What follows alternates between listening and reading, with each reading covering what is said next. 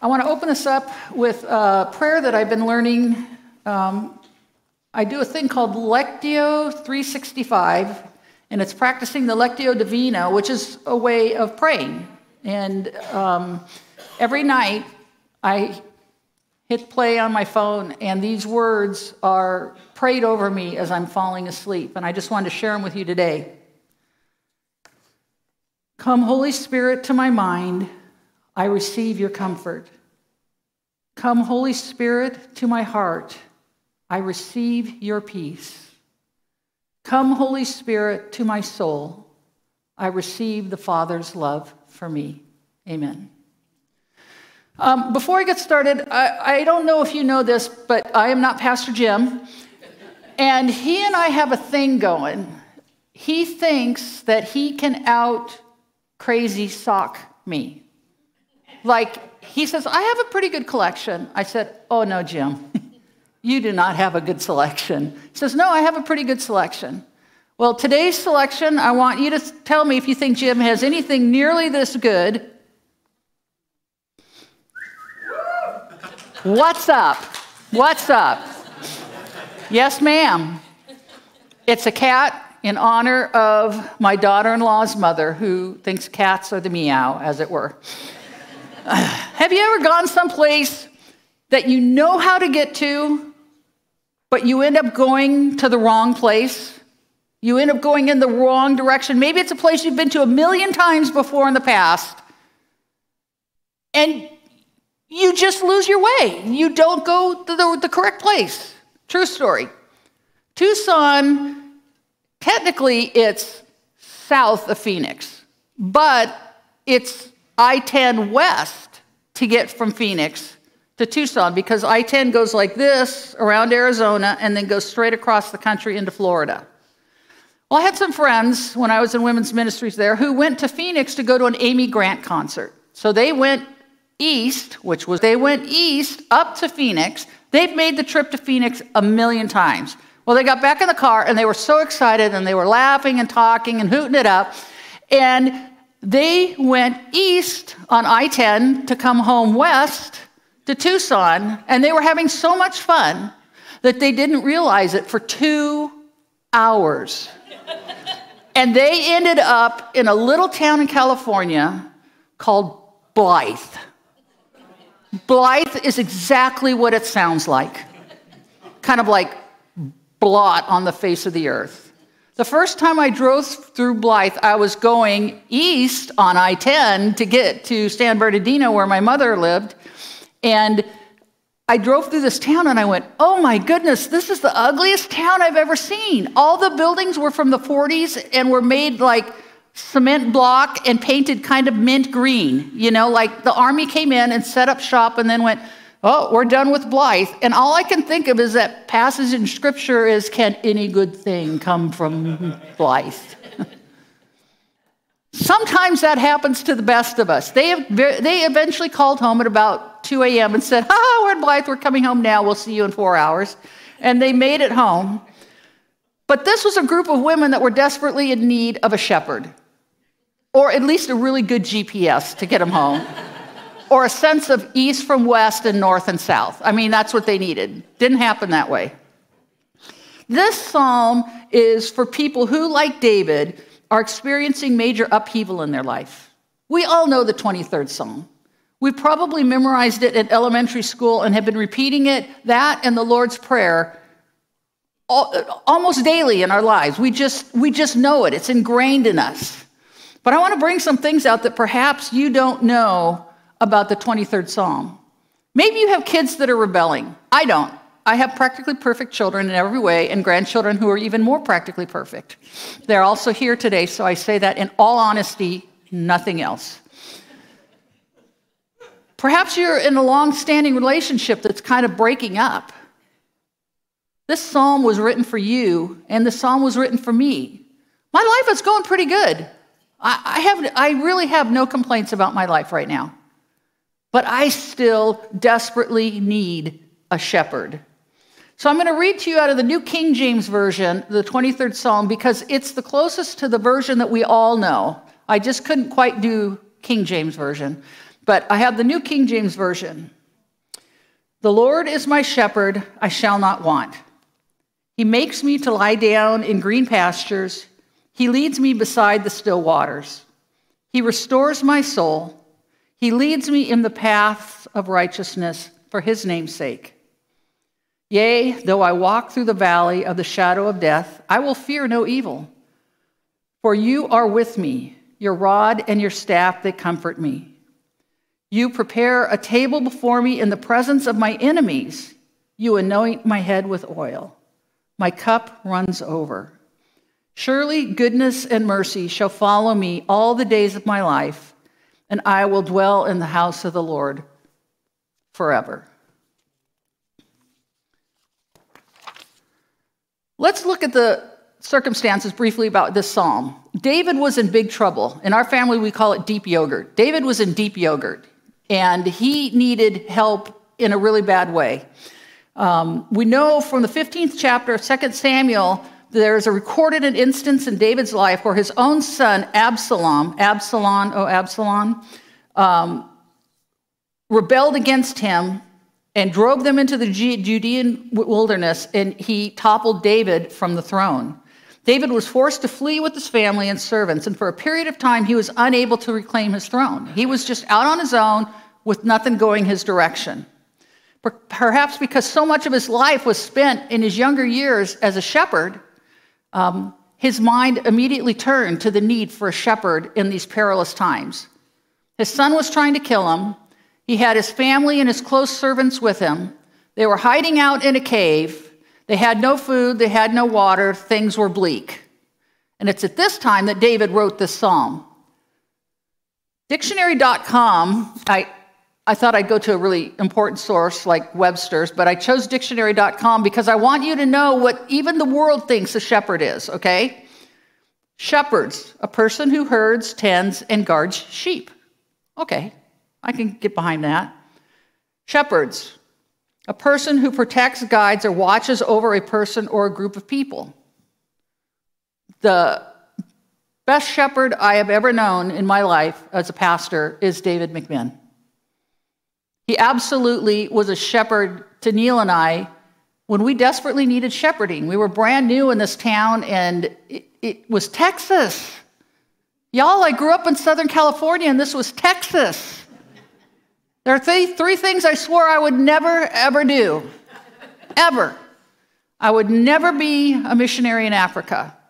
I spent 2 weeks on a short-term mission trip in Africa. I would never become a Southern Baptist. And instead, I was ordained as a Southern Baptist minister. And then I forgot what the third one was.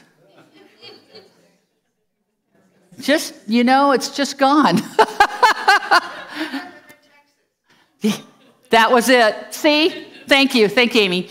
I swore I would never, ever, ever, ever, ever live in Texas. And then my kids got married to each other and immediately moved to Texas. And then they gave birth to our grandchildren, and it was a no-brainer. We loved them, but we adored the grandkids. So off to Texas we were. So I'm a Southern Baptist missionary who's been to Africa and now resides in Texas. So maybe I'm a Southern Baptist missionary in the Methodist Church. I don't know. But a shepherd, dictionary.com says, is also Jesus Christ. Now, I thought that was fascinating that a very secular site would link a shepherd to Jesus Christ. And that's because even the world that does not know God looks at Jesus as the great shepherd. So think of Jesus as we're going through these things about a shepherd. There are four things that we learn in this psalm. First, that God's care is providential. It means he provides. God gives good things. He begins his statement with, the Lord is my shepherd, I shall not be in want. I shall not want. It literally means I shall not be in want. And there's nothing that I need that he will not provide for me. Nothing. There may be things I need, or there may be things I want, but if I need it, he'll provide it because the Lord is my shepherd, I shall not want. Some of my wants might be outside of my needs. That's debatable whether he'll provide those. It's simple. There's an emphasis on the loneliness and despair and frustration in our life then the Lord is not our shepherd. If we're wandering around and we know God and we know Jesus, and yet we're wandering around alone and afraid, then we are not following the shepherd. We have not acknowledged the shepherd's work in our life. Ask yourself, what is shepherding you? Is it your job? If your vocation shepherds you, then there is restlessness and feverish activity in trying to accomplish things and get things in frustration. If education is your shepherd, there's a lot of disillusionment. I graduated from college, and I can tell you that they don't know everything. They know some stuff, but not everything. If you're a person, another person is your shepherd. If I put all my hopes and dreams of how Neil can fulfill, that's my husband, can fulfill me, then I'm going to be disillusioned because he's not perfect. He's really close, but he's not perfect. I need a shepherd that can shepherd my heart and my mind and my soul. I need a shepherd who can shepherd all of me. And that takes the Holy Shepherd. That takes Jesus Christ. If Jehovah is to be our shepherd, then we must begin by recognizing that we are sheep. This is a hard thing to swallow, so I want you to put on your big girl and your big boy pants and take it like a man or a woman that you are. Sheep are stupid. What does God call us? Sheep. I don't know about you, but I'm kind of offended by that. I mean, the God of the universe calls me a sheep. And I am one. He goes on to describe, Ray Stedman in his book Psalms of the Faith says that sheep are by far and away the most stupid animals on the planet Earth. He goes on to describe them as dumb, dirty, timid, defenseless, and helpless. They literally do not know to come in out of the rain. Kind of like the chicken with their head cut off and will just keep looking up and having rain fall down their gullet. That's the sheep. They'll just look up and let the water run right up their nose. Sheep are not bright animals. And yet we're called sheep because we have to have a shepherd to guide us and to lead us. It also says that there's an old hymn called Come Thou Fount of Every Blessing. Okay, so what does it say? Prone to wander, Lord, I feel it. Prone to leave the God I love. Sort of off key. Thank you. I'm really an alto, but I try to hit that soprano note. But we are prone to wander. We need a shepherd that's going to go after us and will chase us and will pursue us. I'm a sheep, and I know my tendency towards self-individualism and going my way. The second thing God provides besides direction is he provides refreshment. Okay? He says he makes me lie down in green pastures. He leads me beside still waters. He restores my soul. Don't you think if you were smart enough to be a sheep to follow a shepherd, you would lie down in the green pastures? But it says he makes us. And that's what we humans do. We follow so many things and we run after so many things and we're trying to accomplish so many things and we're trying to do great things for God and great things for our church, great things for our family, that we're running around like crazy. And the shepherd says, stop.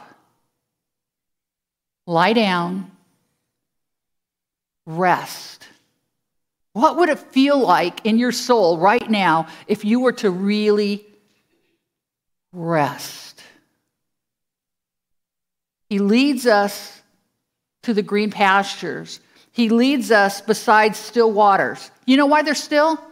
Because sheep are so stupid, they're afraid of any ripple in any water anywhere. They can't drink from streams. They can't drink from a pond that someone's throwing rocks in. They certainly can't drink from lakes because there's too much movement and the wind's moving it. It has to be still. And isn't that when we meet God the most? Is when things are still. He makes me lay down in green pastures. He restores my soul. And he lets me drink in still waters. And the shepherd knows where the green pasture is. The shepherd knows where the still water is. The sheep are too stupid to know where the water is or where the pasture is. They need a shepherd that will guide them. And that's our third point, is guidance. He leads me in the paths of righteousness for his name's sake. He gives us direction in life.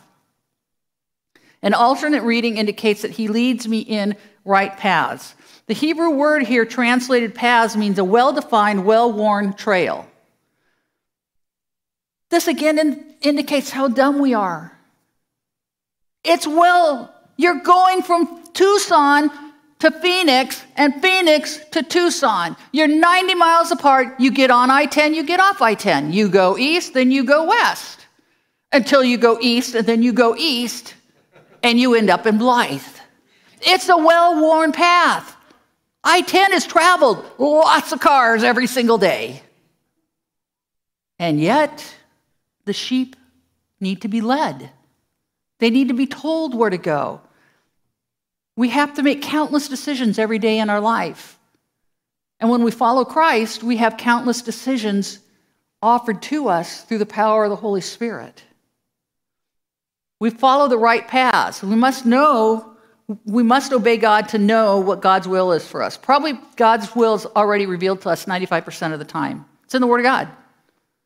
So if you surround yourself with the Word of God, you read the Word of God, and then you surround yourself with people who love God and pray for you and want the best for you, then you're going to stay on the right path. That's the shepherd working in our lives. The third thing is it's the peace of God. The shepherd brings his peace. It's about all those areas that we don't get specific information about. Oh, should I move into this house? Should I go here? Should I take this job? What shall I do? How do I help heal this friendship? How do I restore joy in my marriage? What do I do? I don't know. But the shepherd knows. And the shepherd longs to pour into us so that we have the peace that surpasses all understanding. You know, a few sermons ago, I told you about the fact that my daughter died when I was 27 weeks pregnant, and she lived for 32 minutes. And that did not make sense to me at all. It was beyond my understanding why my first child would die. And yet, God gave me peace that surpassed my understanding. I still don't understand to this day why Nancy's in heaven and not here on earth with me, irritating her little brother. I don't know. But I have perfect peace that she is with the Lord. And the Lord has granted me perfect peace in the knowledge that he knows what he's doing. And it was for my best and for her best. The peace of God. When things don't go as planned, we often second guess God. But God wants us to know his will even more than we want to know it. I have a friend named Julie. I was in the high school college group at my church in San Diego. And Julie was one of the counselors. And we loved Julie. And we watched Julie fall in love with Mike. Julie was righteous after God. She loved the Lord. And when she and Mike fell in love, they prayed hard and long about whether they should marry. And they finally married. And I remember attending the wedding, and it was great because, here we were watching love bloom. And then about 5 years later, Mike decided he didn't want to be married anymore. He just quit. He just walked away. Did Julie make a wrong decision 5 years earlier? Nope. I think it was perfectly within the will of God that those two get married. But you can't control the other person. The other person has free will. And if they choose to quit God, you have to choose to continue to follow God and to follow hard after him. The fourth thing that this psalm tells us is that he provides protection for us. Even though I walk through the valley of the shadow of death, I will fear no evil, for you are with me. Your rod and your staff, they comfort me. David's painting a really picturesque scene here. The shepherd is leading the sheep back home at evening, and they go down through a narrow gorge, and the long shadows cross the path, and now the sheep are terrified. Because remember, if they won't drink out of anything but still water, how do you think they're going to walk a path that is steep and in shadow? And yet, don't we all have to do that in life? Walk through the shadows. Sometimes it's called walk through the shadows of the valley of death. If you've had a loved one die, you know what those shadows look like. That there's no reason to be afraid. He says that his rod and his staff, they comfort me. If I could have slide 1. His rod and his staff comfort me. This is what a rod is, a relatively heavy, short, club-like device. It really whacks good. Whack-a-mole, you could do that. The staff, you all know the shepherd's staff. Sorry, I get vertigo, so looking back and up at the same time is tough. It's longer and thinner, and there's a hook or a crook on one end. Now, here's the thing to know. I once asked a class what the rod was for, and they said it's for God when he wants to discipline us. And the answer is no. God would never use a club on you. He loves you. He's the good shepherd. The rod was a club to drive off the predators. It was used to beat back the mountain lions. It was, or as our Fred Allison said, it was used to beat back the dingoes. The rod was never used on the sheep. The staff was used on the sheep, and it was used to guide. If the sheep started going off the path, the shepherd would crook the leg and pull the sheep back up. Or maybe he tapped the side of the sheep on the side to say, hey, wrong direction, let's go this way. He never, ever used the club on the sheep. God will never lash out at you. He will never beat you. He will never guide you with a firm fist. But he will take that staff and he will gently guide you. Can you show slide number 2? Here's how it looks. Okay? There's the club. Notice how bright the sheep looks? There's the sheep with the staff rescuing him. Okay? Thy rod and thy staff, they comfort me. The rod is also used in our modern day against our enemy, who is Satan. God will use the rod on Satan to beat him back from us, from attacking us. He will never use the rod to discipline us. But we have 2 great enemies in our life. We have the evil one, and then we have our own selves. We are often our own worst enemies. God will never use the rod on you when you are your own worst enemy. He will use the staff to tap you, to guide you, to lead you, to help you walk in the path that you want to walk in, that you want to follow God in. Sometimes we think, oh, I have this secret area of sin and I keep doing it. I keep doing it and I keep doing it and I don't want to do it. And I know God is so mad at me now that he's going to bring out the weapon. He's going to bring out the rod. And God goes, no, Aaron, I'm going to call you back with my staff. He doesn't ever go, Aaron Lee, Dennis Girdler, whack! If anybody uses all 4 of my names, sweetheart, I know that I'm in trouble, you know? God never uses all 4 of our names in anything but love. And his staff will direct us. And finally, we have abundance. In verses 5 and 6, David changes his metaphor a little bit from the shepherd to the good and gracious host. You prepare a table before me in the presence of my enemies. You anoint my head with oil. My cup runs over. Surely goodness and mercy will follow me all the days of my life. This is coming straight out of that passage from 2 Samuel where David was pushed off into the wilderness and he was being chased by Absalom. There were 3 men who came from other lands who gathered around David and brought him food and brought him sustenance and brought him protection. Okay? That's what David is talking about here. That when we feel like we're in a foreign land and we have no protection and we don't know which way to go, or we don't have enough food to continue, or we don't have the strength to continue, this is what he's talking about. He becomes our good host. And he says he anoints my head with oil. There's 2 reasons for anointing our head with oil. One is to anoint us for healing, for hope, but it's also to anoint the sheep to get rid of the flies that are in their eyes.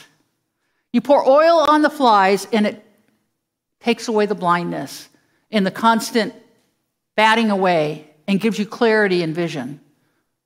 He anoints your head with oil to bring you healing, both physically and spiritually. He anoints your head with oil. And on a final note, I just want you to notice the word follow. It literally means follow you, and I will see, and surely goodness and mercy shall follow me all the days of my life. That means pursue. Jesus isn't just going, wait, well. He pursues us. When we go off on the wrong path, he pursues us to bring us back into the fold. He pursues us. He doesn't just let us wander away. You can't out-wander God. You can't out-wander God. I had a pastor in Tucson that I worked for, and he named his dog Shirley. And then he named his next dog Goodness. And then he named his next dog Mercy. Surely goodness and mercy will follow me all the days of my life. Roger was a little odd.